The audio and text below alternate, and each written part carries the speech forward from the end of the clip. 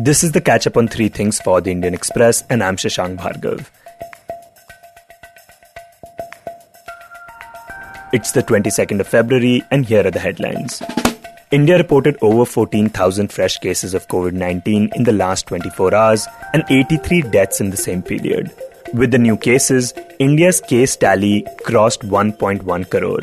The national death toll due to the virus is now at 1.56 lakh.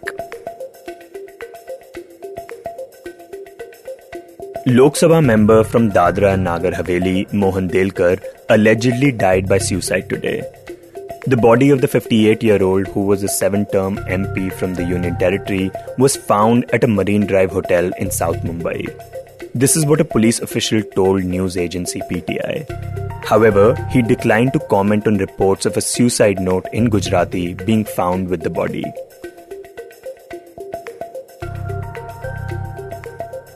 Today, the Congress government in the Union Territory of Puducherry collapsed. This is after the motion of confidence moved by the Chief Minister V. Narayanaswamy on the floor of the Assembly was defeated. After walking out of the Assembly, Narayanaswamy headed to Raj Nivas to meet the Lieutenant Governor and submitted the letter of resignation of the Chief Minister and his Council of Ministers. This collapse comes after a series of resignations from Congress, which led the ruling government with a reduced strength of 12 against the opposition's 14. A Delhi court today remanded climate activist Disha Ravi to a one-day police custody in connection with the Greta Thunberg toolkit case.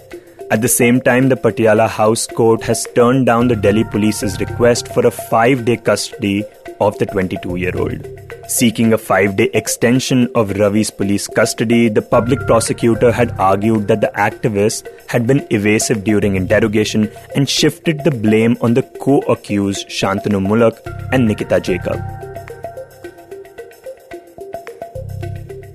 The Odisha police arrested the prime accused in the gang rape case involving the estranged wife of an IFS officer after 22 years from Maharashtra.